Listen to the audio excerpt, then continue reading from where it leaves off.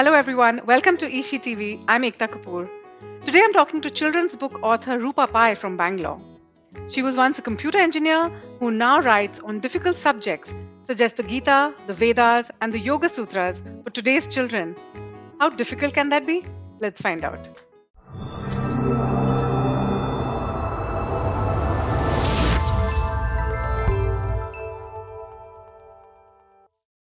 Here's a little background about Rupa. She's written 20 children's books so far, and many of them have been bestsellers, enjoyed as much by adults as by children. Among them is the award winning Gita for Children, which was translated into several languages and is listed by Amazon India as one of 100 Indian books to read in a lifetime. Her TEDx talk, Decoding the Gita, India's Book of Answers, has received over 2 million views till date. So, hi Rupa, welcome to Ishi TV. Hi, Ekta. It's been so long, and I'm so happy to be back here. Yeah, it's been a long time. And I want to share that I'm a big fan of your work.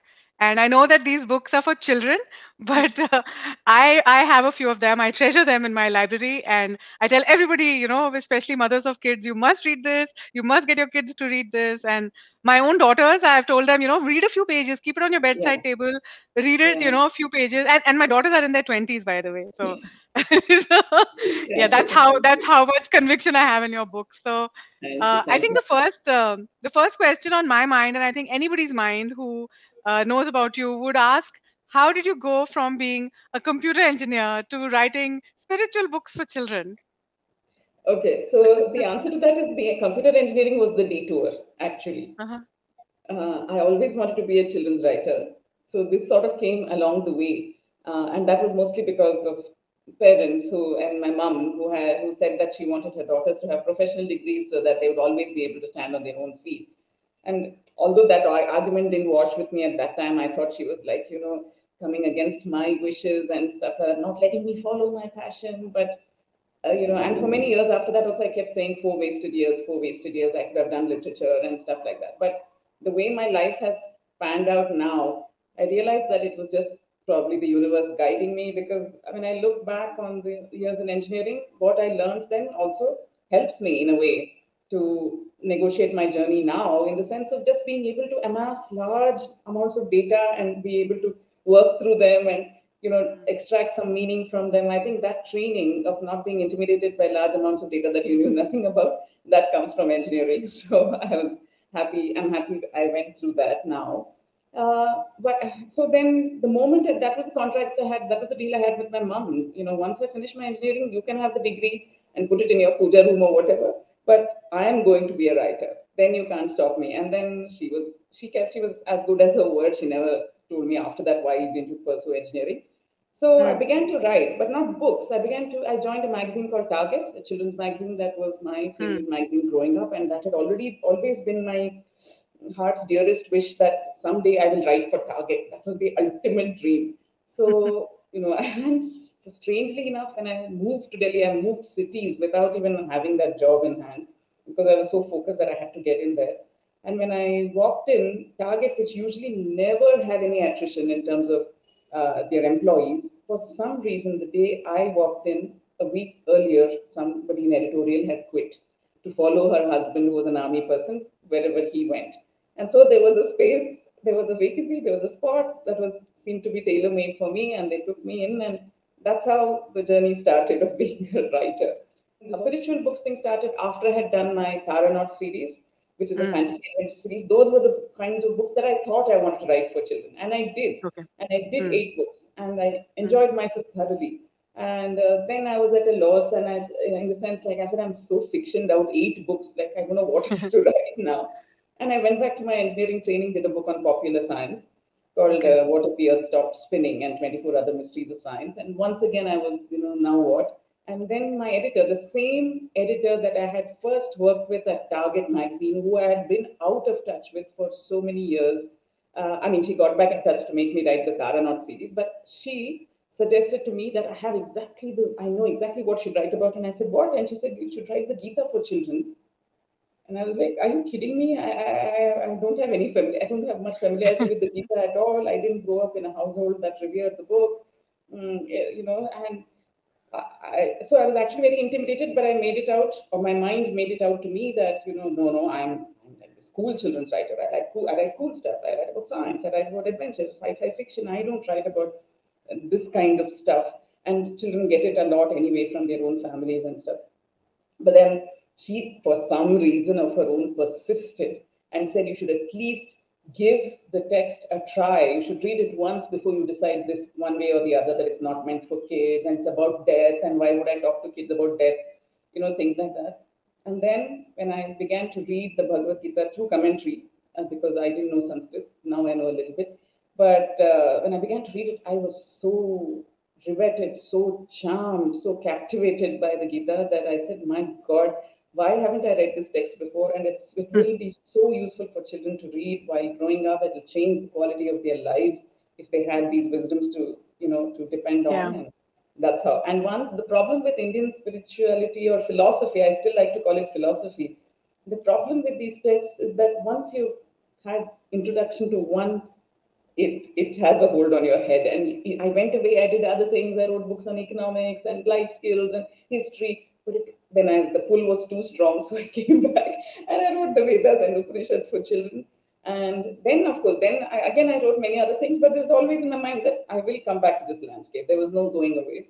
And now Mm. my latest book is, of course, the Yoga Sutras for children, which The just come Yoga out. Sutras for children. Yes. Yeah. Yes, I love it. Actually, you've written, like you said, you've written a variety of subjects from Hmm. science fiction, fantasy adventure, Medicine, pop science, economics, medicine. Yeah. yeah. But which was the hardest for you, and which one came most easily?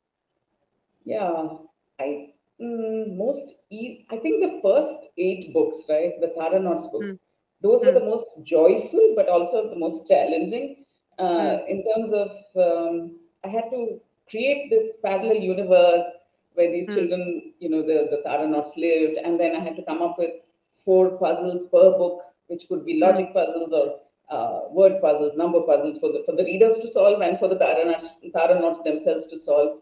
And that was my first attempt at writing a book for children, mm, really. mm. So Yeah. the easiest, it's very surprising. It will be very surprising when I reveal it to you, but something that flowed most easily was the Gita for children. You think, how isn't that? And I was really seriously intimidated by it when I started, but when I started reading, and when an aunt of mine told me at the very beginning, who she had a great familiarity with the Gita, and she said, you know that Krishna and Arjuna are best friends, right? And somehow that had never struck me. With all my reading of Amastra Katha, and I knew the Mahabharata story very well. So I knew a lot about Indian mythology, but not enough about Indian scripture when I started writing. But somehow I had never sort of internalized that they were best friends. It always seemed to me that Krishna was this god, mentor kind of being, and Arjuna was always, kneeling at his feet. Kind of, Mm, some of that impression had stayed in my head. So the moment mm, she said that they were best friends, I said, "Oh, so the Bhagavad Gita is really just a conversation between 2 best friends." And I said, I can do that. And 2 best friends, one of whom trusts the other so implicitly that he's telling mm, him, like, you tell me what to do and I'll do it. If you can convince me, mm, I'll do it, otherwise I will not. And mm, that seemed like such a great basis for a text or a book, a mm, friendship, a bromance, if you will. So I said, mm, yeah. So once that had sort of planted itself in my head, that this is basically a conversation between friends, the mm, text just flowed. It seemed so intuitive what he was saying, and so I was so full of admiration for how Krishna tackled Arjuna's dilemma, how the questions Arjuna asked, and of course, over all of that, the person who had composed this Veda Vyasa, I'm like, wow, how did he come up with this tale and how clever to embed it in such a mighty epic so that we're all riveted on the edge of our seats. And just when the war is about to begin, I mean, this is like taking it down to the wire, like any Netflix series today, where everything ends on a cliffhanger. You bring us to a cliffhanger, the war is about to begin, and then you give us this dose of philosophy that we have to internalize, that we have to go through before we get to the other side and know what yeah. happens in the war. So Yeah. I don't know. I can't even remember those 4 5 months when I was writing the Gita. It was just every day I get Mm, up with such joy. to, oh, Yeah. what will I learn today? And when the children came home every evening, they would get such a dose from me, and they, do you know, this is what happened, then this happened, and they were like, we are not actually that interested or invested in this. You are, maybe you should finish the book and then we'll read it. So, Yeah. Did they read it? Did your kids read yes, it? yes, yes, yes, but not immediately. They took their time coming to it, and they now also they tell me, but we got enough gyan from you, Geeta Gyan, while it was happening, so it's okay. Actually, what when you're saying all these things about bromance and best friends, I'm just thinking that your books are so easy to read because you've simplified these very difficult philosophical concepts and you've put them in such easy colloquial language, that we all use and even kids Yeah. use. And so, how did you manage to find the right tone to communicate with today's young people? And you're using these lol and you're using all these kind of colloquialisms. So, how Yeah. did you manage to find that? Actually, the Or Gita you're was the familiar with first. it already with your kids, maybe. You're I mean, familiar with my it. children were young when Yeah. I wrote the Gita. That was 8 years ago. That is true, but I mean, I think I even today they are much older. They've left home, gone, whatever. But I am drawn to the conversation of young people. It has always because they represent to me freshness, new ways of thinking. Yeah. And I really love being among them, the kinds of questions they ask, their innate curiosity, which we Mm. adults seem to lose as we grow up. We sort of decide that this is either this or this or this, and I'm in this camp or this camp. But when they are younger, they're just exploring. Is it this? Is it that? And that is so fresh, and it makes me rethink my biases, my prejudices. So they keep shaking me out of my own prejudice. And when I'm listening to them, of course, then I come to hear the kinds of language they use, the lingo they use, and so that sort of becomes part of my world also. But with the Gita, that was my first attempt, okay, to write. I mean, it was the first attempt to bring such a revered text. Yeah. And like I keep telling children, it's not like Rick Riordan, who can write whatever he likes about the Greek gods in the Percy Jackson books, because nobody's worshipping them anymore and nobody cares about them so much. They're just stories. Now they've been reduced to just stories and nothing else. But in India, these texts are living, breathing Yeah. texts, and the people feel very, very fondly and close. They feel very close to them. They feel very close to the protagonist. They identify with the protagonist sometimes. It's a very different way of engagement in India Mm. with these texts. And Mm. therefore, I had to be a little mindful of that. So it was a bit scary because I had no authority, no credibility. Why should I be writing the Gita for children? I'm not some Sanskrit Pandit, or I'm not a monk. I'm not nothing. I have not studied it. But I think what I brought to the whole enterprise was my familiarity with children. And I Mm. knew how to talk to children and what might interest them. However, I'd never wanted them to lose sight of the fact that what they were reading, what they were engaging with was a very ancient text. So I've never had Arjuna call Krishna bro or dude, or so I didn't want to reduce it to that much familiarity. Also, they had to be always conscious that this was a very special text. So I think what I did was I used this technique of using two kinds of language. When I actually told the story of the Gita itself, like of that chapter, I used a more Mm. classical kind of English, Mm. which would always make children know that whoever is reading it realize that, oh, okay, so this is they're using some old language, without actually having to say any of it. It just goes into your Mm. head that they used to talk like that in those days, or whatever. They didn't used to, but a little more classical, formal way of speaking. Mm. And then I put these little chapters in between every chapter, Mm. where I extracted some one lesson from the Gita and talked to the children about it, how they could apply that in their daily lives using very contemporary language, because that was Mm. my take. And I could Mm. then talk to them as I like. So I think that Mm. worked. Mm. Some of the text, which is from the chapters itself, and I'm actually relating the chapters, some of it may not be so immediately understandable by children. Somebody will Mm. have to explain it to them. But these gray pages, I mean, I call them the Mm. gray pages because they're colored a different way in the book. But the gray Yeah. pages, any child could read and immediately relate to. And I Mm. thought I Mm. could bring the Gita that much closer to the children. Mm. They may have to read that other part if it's too much, if they have to wait for an adult to read it with them. But this part, if they can read and get the Mm. main the essence of its Mm. teachings, they would Mm. already helped a lot. and Mm. Gita would lose that feeling of, I mean, of being something on a pedestal that they cannot engage with unless they are truly committed or anything. Anyone can engage with it. It is Yeah. accessible to anyone. It speaks to you. You just have to approach it. So I Yeah. wanted to give that. My aim was never that it should be the ultimate definitive text on the Gita. Not at all. This is just an introduction. It's just meant to intrigue you, create a spark, take away the fear, so that the next Mm. time you engage with it, you go in with a very different mindset than you would know. Oh God, some boring book, I don't want to read it. Why is my mom? Not in that way. You go into it saying, it seemed interesting. I want to see what else it says. So I think, Yeah. uh, No, I think it's very helpful even for people who have read the Gita. I think because it puts it in a very modern context, and yeah, you've given so many examples, and compared it to even in the Yoga Sutras that yeah, with your new book that has come out, you've brought in why we need to create spaces for differently abled people, yeah, why we should keep it in mind when we build our yeah, cities. So you've kind of related those ancient texts to the modern context. So yeah, I think that yeah. is helpful even for adults and children, Thank you. so to bring it into our daily life and not, Yeah, like you said, see it as something on a pedestal that we yeah. can't relate to, or We can't relate yeah. to it, or it requires too much scholarship, or we must have Yeah. spent years before we get it. No, some of it is Yeah. blindingly obvious and accessible. Of course, to Yeah. get past the layers, the wonderful thing with Indian texts is that, or with any classical texts that have survived the test of time, is that there are always layers and layers of meaning. And on Mm. each reading, you discover a different layer depending on your own age, your state of mind, your Mm. experiences. So, Mm. but at least the first reading, it's not, if you make the first reading itself so difficult, then why Mm. will people come to it? So, Yeah.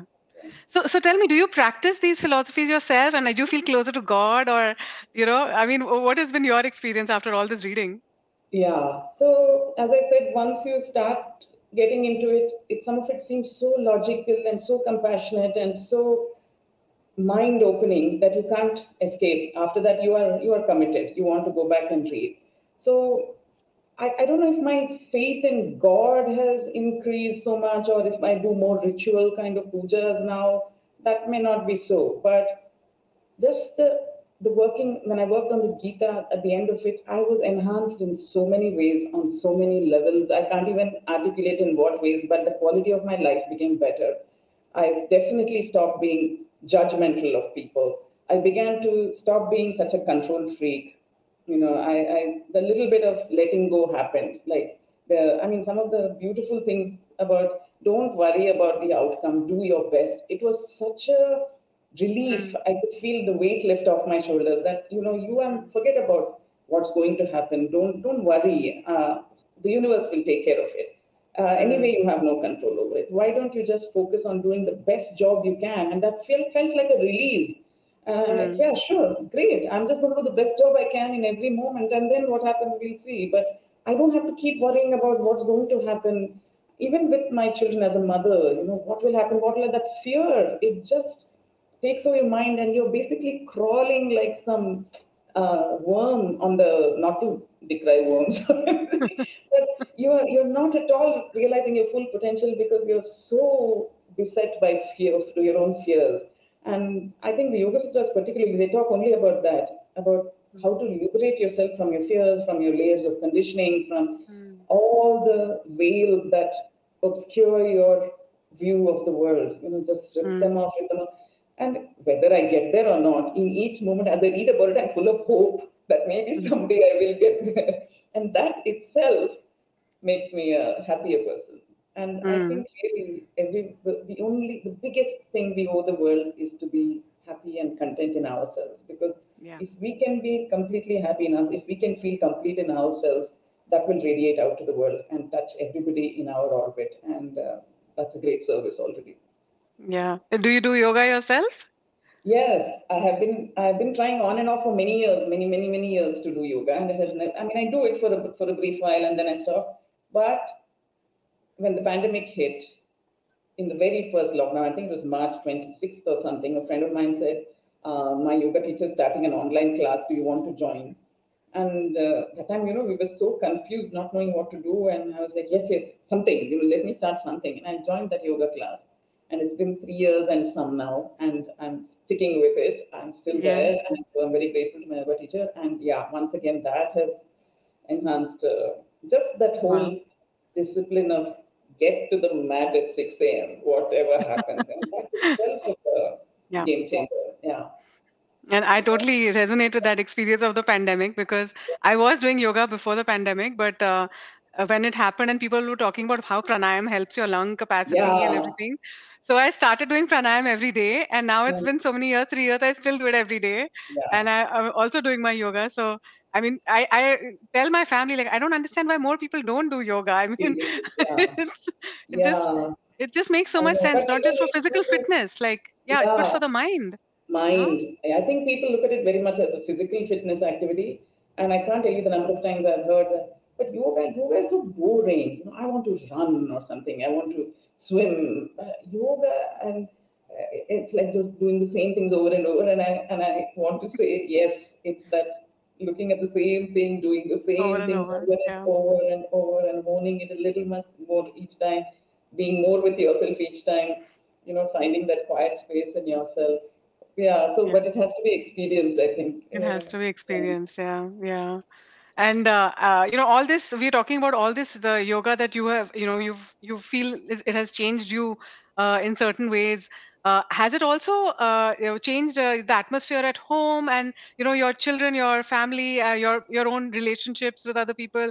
Have you seen the repercussions there as well? It is the mom. If the mom is in a peaceful, content place, the house becomes calmer. Yeah. It's very much what the mom is going through and what she's projecting is what brings the calm into the house. And yeah, I can see it in the impact on my children and my husband Mm, for sure. Like mm, you're just mm, calm. Whatever happens, that is one huge thing, Ekta, that's happened. Just yeah. calm. There is an Mm, acceptance. It's not a passive acceptance, like I can't do anything about it, so I'm calm. No, no, no. It's like we will see this through whatever it mm, is. That kind mm, of strength, I think it mm, helps. Yeah, I think mm, so. mm. You'd ask them, but I think. Yeah, but okay, so coming to the topic of the landscape, the overall landscape of children's books, do you think children are reading more books? I mean, we see kids on the phones and on the computers all the Hmm. time. So, do you think they're actually reading books now, or what's happening? So I see what I feel is that I actually agree with what Ruskin Bond told me once very long ago.